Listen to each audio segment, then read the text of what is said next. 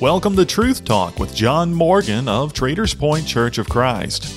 Traders Point Church of Christ is located at 8220 West 82nd Street in Indianapolis. More information about worship times and Bible study can be found at traderspointchurch.org. Good morning and welcome to Truth Talk. My name is John Morgan with the Traders Point Church of Christ. I'm here with our evangelist, Jeremy Bard. And we're going to be studying through John chapter 17 this morning. And that's where we are in our study through the Gospel of John. So we're nearing the end of John, just a few chapters left to go.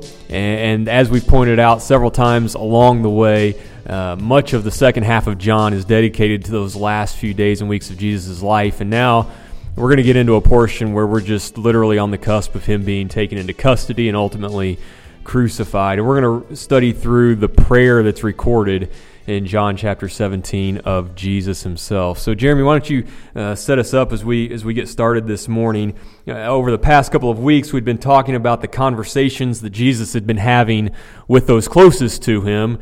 And now we're going to see the conversation that Jesus has with the one that is closest to him, God himself. And I think it's very appropriate, obviously, and the other Gospels record this time in a little bit different ways, but this is certainly a time in which Jesus was focused on spending some time with his Father in prayer, knowing what's about to come his way. And so as we get started, maybe just help us understand kind of where Jesus' mindset is with all of this and what he's doing as he prepares ultimately to go to the cross. Well, I think what, kind of his mindset, you've already used the best word to describe it, focused. I mean, that there's no question about it. And we've talked over this, the last several weeks. I mean, we've been, time for us, it's been several weeks since we've been in chapters 13, 14, 15, and 16. But time-wise for Jesus and his disciples would have been, basically one time. I mean, that was, in a lot of ways, just one conversation that was kind of, carried over. And there was a lot of things that happened there with Jesus and his closest of followers, and a lot of really important teaching that took place, during those chapters. But now, as you get into chapter 17, and certainly in chapters 18 and 19, and, there's just 20 and then 21 left, and then, John is over. In every way, the focus is solely on Jesus. I mean, the spotlight now is on him. It's always on him, and that's what the Gospels are. I mean, the spotlight is on Jesus, but there's a lot of other people in the picture. I mean, the disciples in the last several chapters have played a very key role to what was happening, and the way the conversation went, questions they were asking, things that he was saying directly to them. But now, even though there's still going to be other players involved, from this point all the way to the cross, really all the way to resurrection, the spotlight is solely on Jesus. I mean, there are other people kind of on the periphery, that John will talk about, even himself in the conversation with Jesus on the cross. But again, the spotlight, I think in a lot of ways, is solely on him. And so he's finished this conversation that he's had with his disciples in John 17. It gives us the entirety of a prayer. I mean, that's what it is. I mean, from the very beginning to the very end, it is him talking to his Father. And he's got a lot of things on his mind. But kind of circling back around to your first question, I think the best way to describe Jesus at this time is focused. He is, intently focused on what's about to happen, just now hours away from where he is here in John 17. And it's very clear that not only is he focused, he understands exactly what's about to happen, and even his language gives that away. I mean, right out of the gate in 17 and verse 1, he says, "Father, the hour has come." He knows that. I had made a note. If you go back to John chapter 2, when he turned water into wine, that's the point he's making to Mary at that time, is my hour has not come. Right. Now he knows my hour has come. And just a couple of verses later, he's going to talk about he's finished the work that he was sent to this earth to do. He knows very well that what he has come to earth to do is now being accomplished. And to think about it from that perspective, I mean, we don't have the ability in our day-to-day lives to know when our time has come. Right. We don't know that. It can come at any point. But Jesus did, and he knew that he was sent to earth for a very specific purpose. And he now knows that purpose is coming to an end. It's being accomplished right here, right now. And to have that type of perspective and to be in that situation, but then also be able to still think of others during that time, I think that really gives us an insight into the love and the concern that Jesus had for those around him, because he's certainly going to talk to Jesus about, or talk to God about his own situation, but the majority of this prayer is going to be spent talking to God about other people. Right. He's going to talk to him about the concern and the care that he has for others, and asking God to watch over them and protect them. And his concern and his mindset, even though he understands the end is near, is still very much focused on other people. Yeah, I mean, it's kind of remarkable to begin to think about. And I think it's good for us to think about it, especially here in John 17, because of where John begins his gospel in John 1. You've made the point right there in the very first verse of this chapter where he makes that point, the hour has come. I mean, we're on the very precipice of everything that we've been working for. And certainly Jesus as God is not bound by time in the same way that we are. But it's hard not to think, about, the point that was made in John chapter 1 about the eternal nature of Jesus. Not just God, but Jesus as God, that, the creation was done through him, that he was there. You read other passages like in Ephesians chapter 1, that'll make the point that, even before the foundation of the world, this event was kind of on the radar of God. And you go back to, Genesis chapter 3, and you get the first picture of, the first kind of idea that Jesus is going to do damage, to Satan. And then you start to kind of think about all of those things. And yes, I know that God looks at time very differently than we do, but you'd have to think, from Jesus. I mean, thinking back to creation and Noah and how everything was then, worked through him, and then certainly Abraham and the promises that were made, and, keeping the lineage of his people safe through all of the difficulties and all of the thousands of years now that have gone on, that Jesus has watched all of this culminating to this singular event. That now he is literally on the very edge of, not days away, hours away. And to think about the weight now on, yes, he's God, but yet on that human frame and human mind, still in a lot of ways, it's incredible, to think about. And so for me, those words themselves, Father, the hour has come, glorify your Son, that your Son may also glorify you. I mean, the weight of those words, it's not something we can fully grab hold of, but I think it is the weight of the moment, that's sitting on Jesus as a man, and you see it. Certainly the other gospel writers give us a more physical picture of what's going on with Jesus at this time, but his mental focus is certainly there, and I think you've made a good point that his focus certainly is on the event that's to take place, but remains on the people that are surrounding him at that time, and even as we get to the end of the chapter, the people that are yet to even come on the scene. That's such a good point that you make, because we oftentimes look at the plan of Christ and his coming to earth as it's contained within the Gospels. But you're right. I mean, this is the culmination of God's plan that goes all the way back to the beginning. And to think about it from that perspective, I think you're right. It adds weight to the situation, because it's not just about the 3 years that Jesus was involved in his ministry. It's not even about the 30-ish years that he was alive. This is a plan that goes all the way back to the beginning of time, and now is the time in which it's being accomplished. That's huge. I mean, there's nothing that can be compared to, really, when you think about it that way. And yet you see, even in that moment, the composure that Jesus has during that time, and even when he's ultimately taken into custody, and we'll talk more about that in the coming weeks. But even during those times, you could just tell this was a man at peace with where he was and with what was taking place, and that just shows us just how much Jesus was convicted himself in the plan that was taking place. He knew beyond a shadow of a doubt this is what he needs to do, and he's doing it all because of us, because of the love that he has for us, and that was just a driving force for him through all of this. And to try and make some application to that in our own lives, I think is difficult because of the circumstances in which Jesus was under.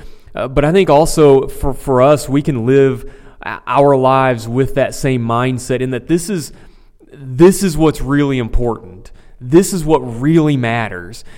So many other things can try and take our attention away from our service to Christ, but to look at his dedication to the fulfillment of God's plan, I think should hopefully invigorate us a little bit to really take this seriously and recognize that this is what life is all about. This is it right here, and we need to be fully dedicated to it. We need to be fully focused on it, and we need to do everything that we can to try and take it just as seriously as Jesus was. Yeah, I mean, we get the fuller picture of it when we are able to incorporate all four of the Gospels. Yeah. But it is, during this time that Jesus is, he is solely focused. I mean, that's the word we're using, on what the will of the Father is. I mean, you even see it. I mean, it is, not my will, but yours. Your will be done. And that's the way he's been throughout the entirety of his life. I mean, his focus is still on glorifying the Father. We talked about that a lot in other places in this gospel. John the 11th chapter is, a famous place where Jesus was really focused in on, the fact that God's going to be glorified and what's going to happen with Lazarus. And he makes mention of that specifically. And he makes mention of that right here, that glory to the Father is on his mind. And Jesus is acutely aware. We've talked about it over the last several weeks. I mean, he is acutely aware of what's about to take place.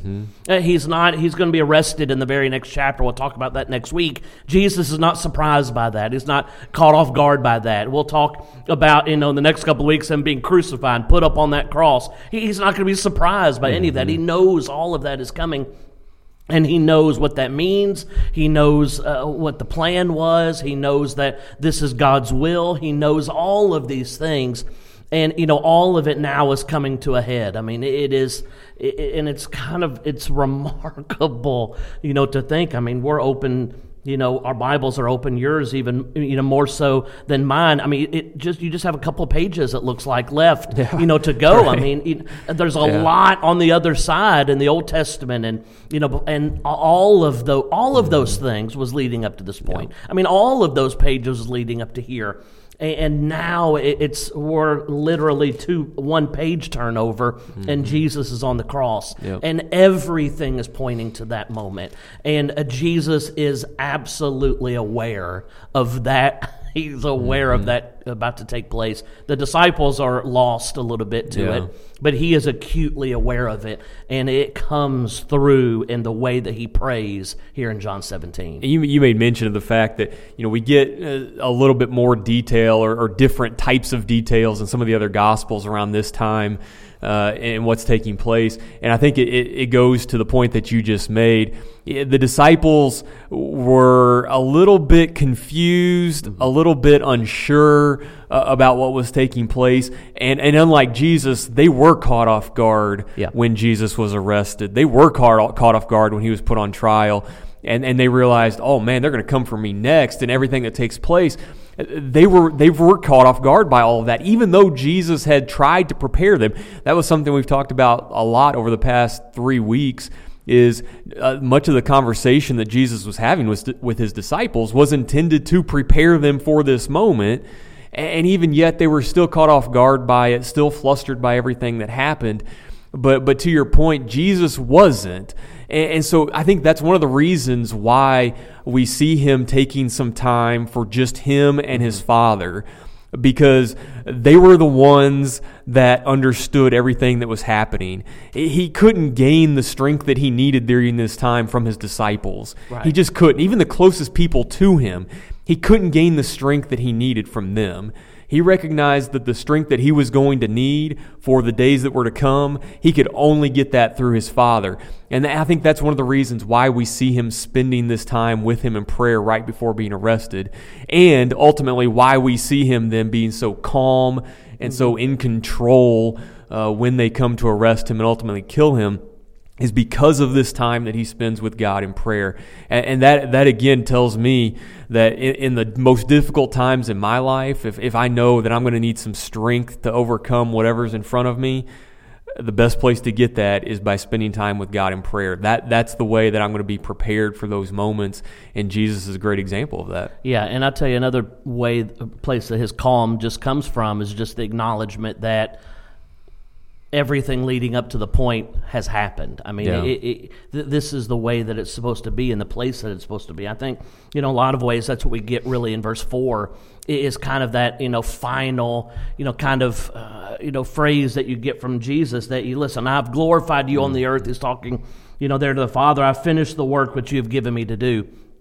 And it is that, kind of final phrase that you have before he's arrested. I mean, it's just a few verses away, and he's arrested. And it is that idea that, he's at the end.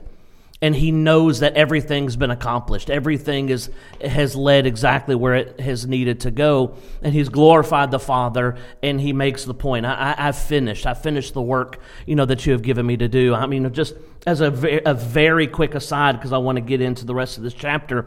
But, this is always, to me, a great verse when I'm, in conversations with people that, they think that Jesus still has work to do, that he's going to come back. He's going to come back, and he's going to be here for a long time because there's just more to get done. He didn't get it done the first time, and he's got more, now to get done. Well, he didn't say that. He says directly, I'm finished. Yep. I finished the work that you have given me to do. And so he is at that final place. And I think you're exactly right. It is a perfect fit for Jesus to be just him and the Father here at this point, and in a lot of ways praying for what he prays for. Yeah, and one of the things that he says there in the verses just following what you just read is he points out the fact that I have manifested your name to these people. And that's going to be even a theme not only that we've talked about previously, but also here in this chapter as well. Jesus constantly is pointing everyone to the Father. Right. I mean, he's made that point many times over already, that he's glorifying God through what he does, through what he says. That clearly is something that's very, very important to him. Everything he does to bring glory to God and to shine the spotlight on him.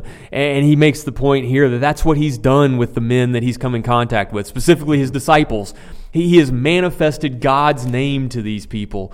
And in doing so, I think one of the themes that we see in this particular section is that when that takes place, that's where unity is found. Right. He talks several times about them being one, and that really is how unity is developed.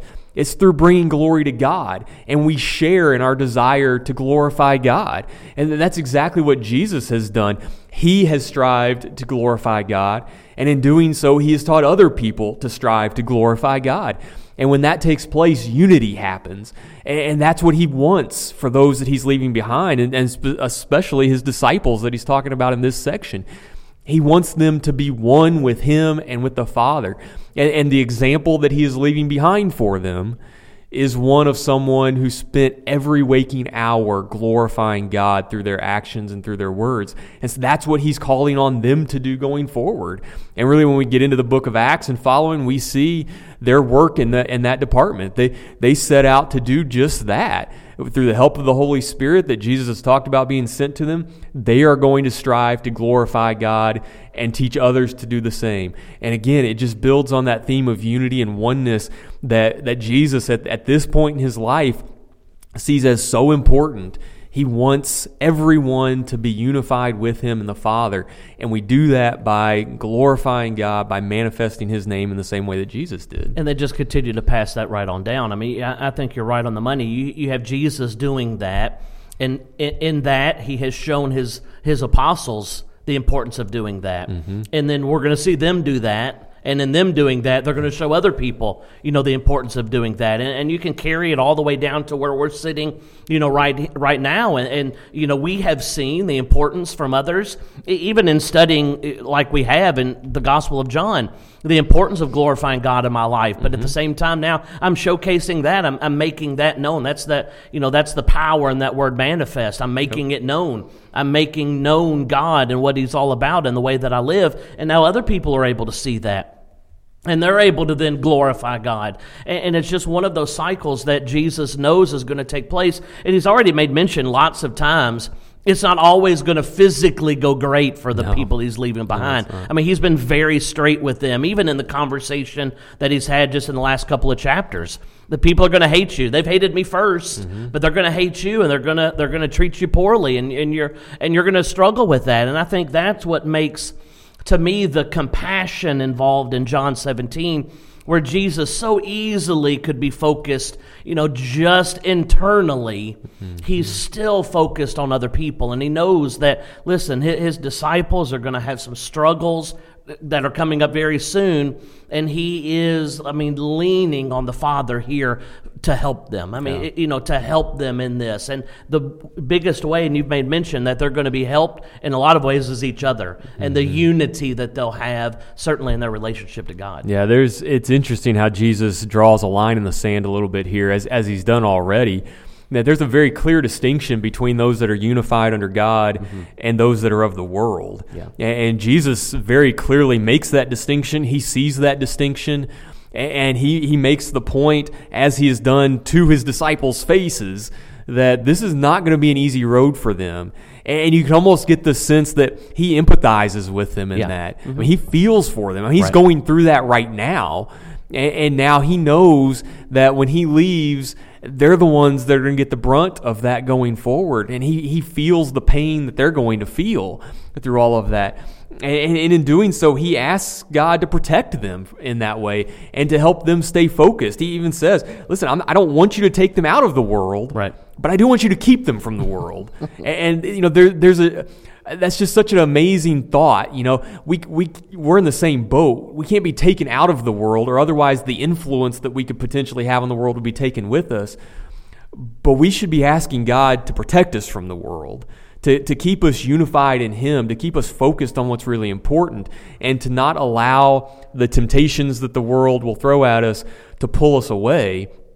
Keep us in the world. Allow our influence to be seen, give us opportunities to teach and to spread the gospel. Keep us in the world, but protect us from the world, and help us to be able to keep you first in our lives, to maintain that unity through Christ and through the Father that Jesus is talking about here. And in doing so, we can be one with Him while still being in the world and doing the work that He has for us here. Yeah, and that ultimately is the thing that's going to keep us safe. We've got to be in the world, but yet, Chapter 14 is a great example of this. It is, the relationship that we can have and the comfort that comes from having that intimate, close relationship with God. And Jesus has told them, listen, this relationship that I have, you can have. And we can make our home with you. We can be really, really close. But yet at the same time, you're going to be still here in this world. At the same time, you're going to have a lot of difficulties and a lot of struggles and a lot of things that you're going to have to deal with. All of that is true. But at the same time, you can make it through because of the relationship that you have with God. And he's talking to God here, and it just comes out as listen, keep them safe. Watch out for them. Yeah. I'm going. I'm not going to be able to be standing next to them anymore. That's kind of a theme of these last couple of chapters. I'm not going to be physically standing with you anymore, but that doesn't mean you're not going to have help. He's talked about the Holy Spirit, and now he's in a lot of ways is talking about the Father here. And with the help that they'll still receive isn't going away. It's just looking very different, and they're going to struggle with that. But listen, we've got the end picture. We got the Book of Acts, and we see the strength which they were able to push forward. But knowing where that strength comes from, as you read these chapters, I think really can be a lot of help. Yeah, and towards the end of that section, he says, "Sanctify them by your truth," or set them apart by your truth. Your word is truth. And we go back just a couple of chapters, Jesus is calling himself the truth. I am the way, the truth, and the life. He recognizes that, listen, if that's going to be accomplished, if they're going to be protected from the evil one, if they're going to be kept from the world, that can only be done through the truth. That can only be done through Him and through the gospel that He has brought into the world. He recognizes that that's the source of that protection, and that's the same for us today. And when we think about being one with God, we can only have that set apartness, that sanctification through the truth, through Christ, through the gospel. That's what protects us from the evil one. That's what keeps us separate from the world. And holding tight to that is so important. And Jesus knew that for His disciples, if they were going to accomplish this, they were going to have to hold tight to the truth. That was what was going to keep them protected. That was what was going to keep them focused. And that hasn't changed one bit. That is still the same for us today. We have to hold tight to the truth. That's what's going to protect us from the world. And that's what unifies us. I mean, we'll get to it here in just a little bit. But I mean, that, when Jesus kind of moves on and kind of focuses in, I'm just going to sound opposite, but focuses in on a broader picture, right? But I mean, he's going to take his focus on the apostles, and now he's going to focus in on a much larger group. But still, his prayer is the same. I mean, it still is unity. It's still on keeping unified and being unified in the truth. I mean, that is the one thing that binds us all together, is that, and it's what he gives us. Sanctify them by your truth. Your word is truth. And then he makes the point there in the very next verse of verse 18. You've sent me into the world. That's what we're doing to these guys. Yep. We're sending them out into the world, and so they're going to need this unification that comes through the truth, and they're going to have to lean on that. And you made the right point. We're in the exact same boat as them. We're still in need of that, and we're still leaning on that. And it is in every way the thing that sets us apart from the world. It is the truth that we have in God's Word. That's what sets us apart, keeps us sanctified in the relationship with God that we need. You may mention in your comment that in verse 20, he begins to expand his focus just a little bit here. And one of the things that stood out to me is, we're starting to run out of time, but one of the things that really stood out to me is in verse number 20 especially, he says, I do not pray for those alone, not just for the disciples, but also for those who will believe in me through their word. I read that and I was like, that's me. Right. I mean, Jesus literally prayed for me. Right. I am one who came after him, and I believe in him because of the words that the apostles have. That's what the New Testament is, the words that the inspired writers have left for us. That's exactly what this is. And so in a lot of ways, I think it's amazing to think about that our Savior, while on this earth, prayed for us. But that's exactly what he did. He knew that we were going to face challenges as well. He knew what was coming for us too. And even in this moment when all of this was happening in his life and all of the pain that was awaiting him and the finality of it all, he was still thinking about me. He was still thinking about us, the ones that were to come after him.